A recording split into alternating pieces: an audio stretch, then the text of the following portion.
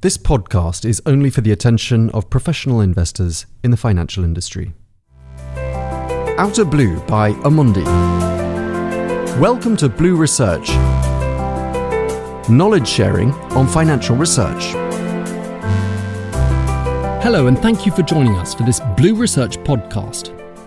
The year 2020 was supposed to be the year when policymakers, corporates and investors charged ahead in the fight against climate change. Well, after the disappointing COP25 in Madrid, shocking wildfires in Australia at the end of 2019, and an ambitious plan from the European Union to take climate change head-on with its Green Deal, 2020 was meant to be the turning point. Instead, it is the year of the coronavirus pandemic. The COP26 has been postponed, climate strikes are cancelled, and the European Commission's ability to push through the Green Deal remains to be seen.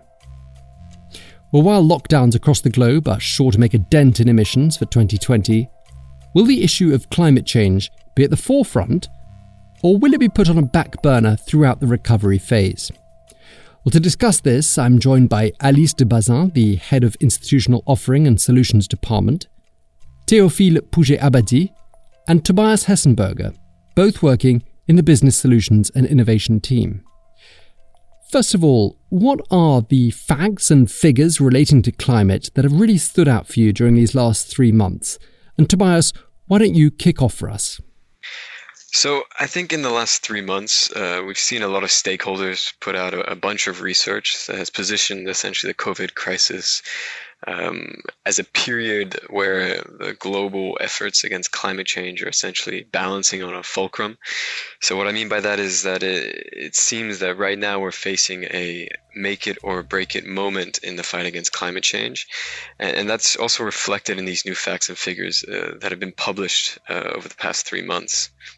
Indeed, I think we need to differentiate the immediate and direct impacts from the pandemic and the lockdowns on environmental metrics such as carbon emissions, and the longer-term changes that it could induce in terms of social behavior or in terms of policy. So to begin, the coronavirus pandemic has definitely made a dent on climate change, but only a small one. So CO2 emissions did drop. In fact, according to the International Energy Agency, about 2.6 billion metric tons of carbon dioxide will not be emitted this year. So that's about 8% of annual emissions. And that's the largest drop in recent history. So to compare with the 2009 crisis, global CO2 emissions that year only dropped by 1.4%, and then they bounced back and grew 5% in 2010. So for 2020, depending on how long confinements last around the world, researchers estimate that CO2 emissions could drop anywhere between 2 to 13%. And this has to be compared to an annual average rise of 1% over the previous decade. And beyond carbon dioxide emissions, we've also seen clearer skies in polluted cities. We've seen drops in power demand, less traffic congestion, less air traffic as well. But the thing is, there are two factors that make us quite pessimistic in the short run. First, there's a lot of inertia in the climate system, meaning that the concentration of CO2 in the atmosphere will continue to go up. Remember that to limit warming to 1.5 degrees annually, we would need to see an annual reduction of 7.5% of CO2 emissions. And second, as you know, CO2 emissions basically come from three sources. So getting on a plane, getting in your car, and eating meat. And during the pandemic, we definitely did a lot less of these things, but unfortunately, old habits die hard, and CO2 emissions have already been recovering. So I think what these figures are trying to say and what we're trying to portray is that it's not so much the direct impact that is interesting from the crisis, but more the indirect impact in the context of climate change. So the COVID crisis has the potential to change social behaviors, right? So consumption, movement, leisure, all those things that were noted by my colleague. But it can also change policies, both for public policymakers and for corporates. So if I have to summarize, so all these key facts and figures that we've noticed that have been published over the past 3 months all support the rationale for, that we need to continue all the mobilization for all the stakeholders in the economy and contribute to the fight against climate change. And hopefully that means that coming out of the crisis, policymakers and corporates and everyone else will embark on the transformative change to bring about more sustainable growth. Alice, let me turn to you. You anticipate 3 scenarios concerning climate change in the near future. How do you define those 3 scenarios? Well, when we started this paper, we realized that the only thing we know is that actually we don't know what will happen to the fight against climate change in the months to come, the make it or break it moment mentioned by Tobias before. So this is why we studied 3 potential scenarios: the good one, the green momentum; the bad one, the policy meltdown; and the status quo. To build these scenarios, we considered 2 underlying variables: the political response and the private response. This response will vary based on the length and the severity of the economic crisis, the debt levels, budget constraints, fossil fuel prices, and obviously international coordination. Okay, let me turn to you, Théophile, and let's delve a little deeper into 2 of those scenarios, the one you favour the most and also the alternative, which may end up being the reality. First, the green momentum scenario. Tell us more about it, both from a political and a private sector perspective. So in the good scenario, we expect climate change to be integrated into COVID-19 recovery measures, both from public policymakers at an international and national level, but also from corporates. So if we focus first on public policymakers, at the international level, we would like to see a successful COP26, which was postponed this year, with the EU probably leading the way. That would mean, on the one hand, new commitments to lower CO2 emissions, new deals struck between antagonistic parties. So typically we can think of the divide between developing countries and developed countries that have taken place during these climate negotiations. And we would also like to see the US coming back to the table. At the national level, we would like to see subsidies for clean activities increased, as well as for green products such as electric vehicles or energy efficiency retrofits to buildings, balanced by the end of subsidies for quote-unquote dirty industries. We would also like to see the loosening of fiscal orthodoxy, meaning that governments would be able to implement green investment plans and attach green conditions to their support. And keep in mind that this is something that we have already seen in 2009 with the Obama administration when they bailed out the car industry. And finally, we would like to see more carbon taxes. Where they are already implemented, we would like to see them broadened or deepened. So for instance, the EU emissions trading schemes could be extended to sectors which it doesn't cover yet. And at the EU level, the European Commission would manage to push the Green Deal through as long with it its just transition mechanism. On the corporate side, this green policy support, which would provide much needed visibility. So they would be able to maintain their capital allocations for green energies and perhaps consider further opportunities as new technologies receive strong support. So for instance, hydrogen. We would see lower for longer oil prices that would encourage energy producers to shift to renewable energy sources, and a greater standardization of ESG reporting, which would also provide much needed visibility on green policies and plans. And the outcome of this, both on the public policy side and on the corporate side, would be that the small gains that we've seen from the coronavirus are cemented even after the lockdown ends and economic activity resumes. You just mentioned the just transition mechanism of the EU Commission. Could you tell us more about it? So the just transition mechanism from the European Commission stems from one key realization, and that is that the EU transition towards climate neutrality will happen with important disparities across member states or regions. So some regions will have a longer path to go to reach the climate targets than others, and certain regions will probably be more affected than others by the transition, and we can think of regions with a high dependence on the fossil fuel industry. So to ensure a smooth and fair transition, an inclusive transition, the Commission has proposed to set up a mechanism which is articulated around several axes. The first one is financial support to these regions through a Just Transition Fund, an InvestEU scheme that would be dedicated to the just transition, and also a public sector loan facility from EIB. With that would come risk-sharing mechanisms for public and private investors, as well as a technical assistance facility via a Just Transition platform to advise and support the different stakeholders. Okay, and in this scenario, what are the key elements investors should look at? So undoubtedly, investors will still need to continue taking steps to integrate climate change into their investment processes. And the first reason being that, as we've seen, the climate is highly inertia. However, clear and timely climate policy and regulation roadmaps will provide transparency and oversight to investors on when and how the low carbon transition will occur. So in a way, the materialization of transition risk would be more foreseeable and steadier. And we would also expect markets to further price in a green premium, as strong policy support would strengthen the long-term growth and quality profile of green assets. And finally, investors will still need to integrate climate change with a social lens, something that we're already seeing in financial markets. And here I can refer you to a recently published article by our quantitative research team on the outperformance of the S pillar from 2016 onwards. And that has been confirmed during the coronavirus crisis, especially in North America. Well, thank you for that, Théophile. In the status quo scenario, climate change is not fully integrated into recovery plans. Could you tell us more about that, Tobias? Sure. In short, the status quo scenario is a scenario where governments implement a recovery plan at scale, which is what we've seen, and these sort of recovery plans include sustainability to some extent, but perhaps not as much as it should be, or as much as we want, at least. So just to give you an example, so in terms of recovery plans, we've already seen governments respond to the crisis on a massive scale. So far, the IEA and the IMF have identified that the announced recovery plans total $9 trillion, where primarily they're focused on emergency financial and economic relief to prevent a further deeper crisis.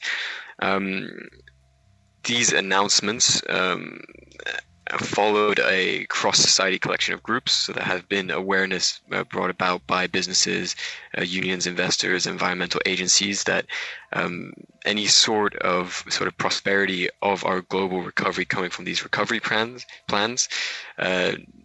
essentially the success of them rests upon building a sustainable and strong economy.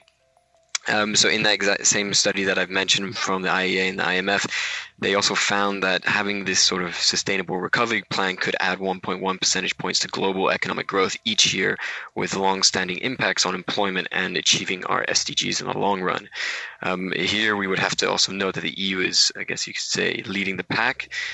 So we know the new long-term budget and recovery package is promised to have some level of green conditionality. Arguably, of course, these green conditions should be stricter and more aligned with the EU Green Deal. So overall, I think in the status quo scenario here, the greenness, if you could say, of these recovery plans that we've seen announced up until now remain lukewarm, and that's sort of the same main assumption here. So that means limited green conditionality, and this is the central consideration for the status quo scenario. So governments announce warm words on the matter, but I would say miss the mark when it comes to implementing recovery policies, investments that make the low carbon transition a reality in the long run. So in short, polluters will still be able to continue as business as usual in the short run. How about corporates here? How do you assess their behavior in the status quo scenario? Yeah, that's a good question. Arguably, this variable is conditional to the previous. So you could say that the further the policymakers decide to push a green recovery, the more corporate action we will see, in a sense. In the end, corporates do need supporting regulation and incentives to transition to some extent. This is why we've seen 155 companies with over $2.4 trillion in market capitalization call upon governments to align their economic aid and recovery efforts with climate science. So specifically, that was related to the Science Based Targets initiative. However, that is not to say that without a green recovery, we will see no progress from corporates themselves or the private sector. It's just that it will remain limited and not pick up in significant pace or speed in the short term in this scenario. So I think in this scenario, what we're trying to say is that companies will continue to take high-level commitments as they've done up until now, but the implementation and operation of the low-carbon transition will remain slow, with most of pickup in activity, if you could say so, would occur in once the financial effects of the COVID crisis have been dealt with first. Thus, what would that mean for our climate change mobilization efforts is that we would face a delay in action and a lack of pickup in the speed of climate change mobilization. So what can investors do to monitor climate change risks more closely in this scenario? Firstly, so climate change risk, here we're talking about physical and transition risk. And we already know there are plenty examples out there to show that these are materializing as we speak, be it through, weather-related events or climate regulation coming into force, challenging corporate operations. And in this scenario, this materialization will continue at a rate expected according to the mission's pathway the world is on. So that means, currently the mission targets that we have put us on a warming scenario between 3 to 4 degrees, some might say. And the effects of this path are that for physical risk, we know they will be high. So as I said, we've already seen catastrophic climate change related chronic and acute weather events that have impaired the operational efficiency of corporates. So going forward, these will only get more intense and more frequent. And in this scenario, we also don't see any climate resilience being built in economies so much. So that's why the impact would be higher. So compared to the other scenarios, yes, the risks would be higher compared to the good scenario, and a lesser extent compared to the bad scenario. When it comes to transition risk, it's slightly different. Again, the risks, they are materializing. They will continue to materializing. There's no question about that. However, under this scenario, so the status quo scenario, the risk of an inevitable policy response is high. So that means that policies and regulations will come in late and fast, and as a result, policymakers and regulators not implementing measures earlier, as we see under the good scenario, that will have a direct effect on corporates managing to cope and face the challenges of climate change, such as stranded assets and potentially risk of defaults as well. This is something that Amundi Research has recently looked at, where we already know significant default probabilities occurring in the medium to long run. Of course, these being essentially focused on the carbon-intensive industries such as utilities, where the main variable effect that we look at is carbon price implementations. Well, thank you for sharing this analysis of those two scenarios. Could you quickly tell us about the third scenario, the bad scenario? Alice. Yes, sure. Maybe first a quick disclaimer. We believe this to be the least likely, so no worries. But in the bad scenario, we expect recovery measure to overlook climate change, with the private sector trying to survive without consideration for greening its activities, and a lack of international cooperation due to, for instance, rising populism. Both leading to significantly diminished chances of meeting the goals of the Paris Agreement. But auditor will learn more directly by downloading on paper on Amundi's Research Center website. Okay, well, thank you for that, Alice. So to conclude, in a nutshell, we can say that the COVID-19 outbreak holds the potential to accelerate, severely undermine, or perhaps have no significant impact on the fight against climate change, because on the one hand, we have a timid response from the various stakeholders, both public and private, that could threaten the ability to meet the terms of the Paris Agreement. And on the other hand, the pandemic could be a golden opportunity to foster a decarbonisation process and transition us towards more sustainable business models and policies. Therefore, engaging with investors is going to be key, whatever scenario happens. Tobias, could you start? And then perhaps, Théophile, could you give your perspective? I think what we would have to conclude on here, and a key message for everyone to take into account, is that in every single one of the scenarios we've looked at here, it does beckon the question for investors to integrate climate change risks today, since, as noted beforehand, they are already materializing. So even in the good scenario, investors need to start analyzing their exposure to transition risk and physical risk.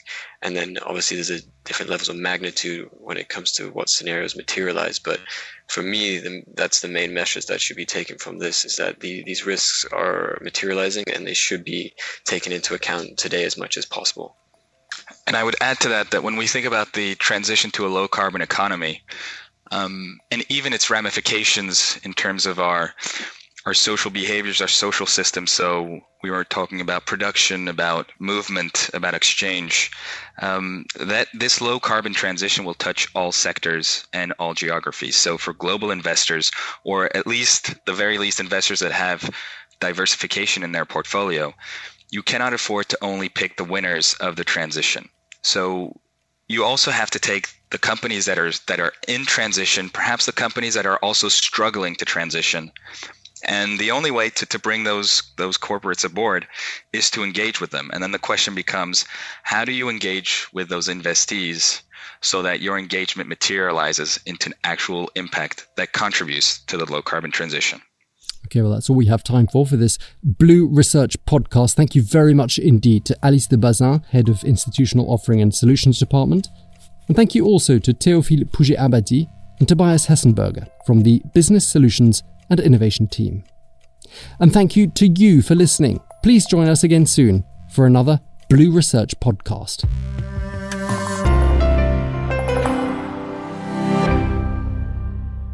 This podcast is only for the attention of professional investors as defined in Directive 2004/39/EC, dated 21st of April 2004, on markets in financial instruments called MiFID, investment services providers, and any other professional of the financial industry. Views are subject to change and should not be relied upon as investment advice on behalf of Amundi.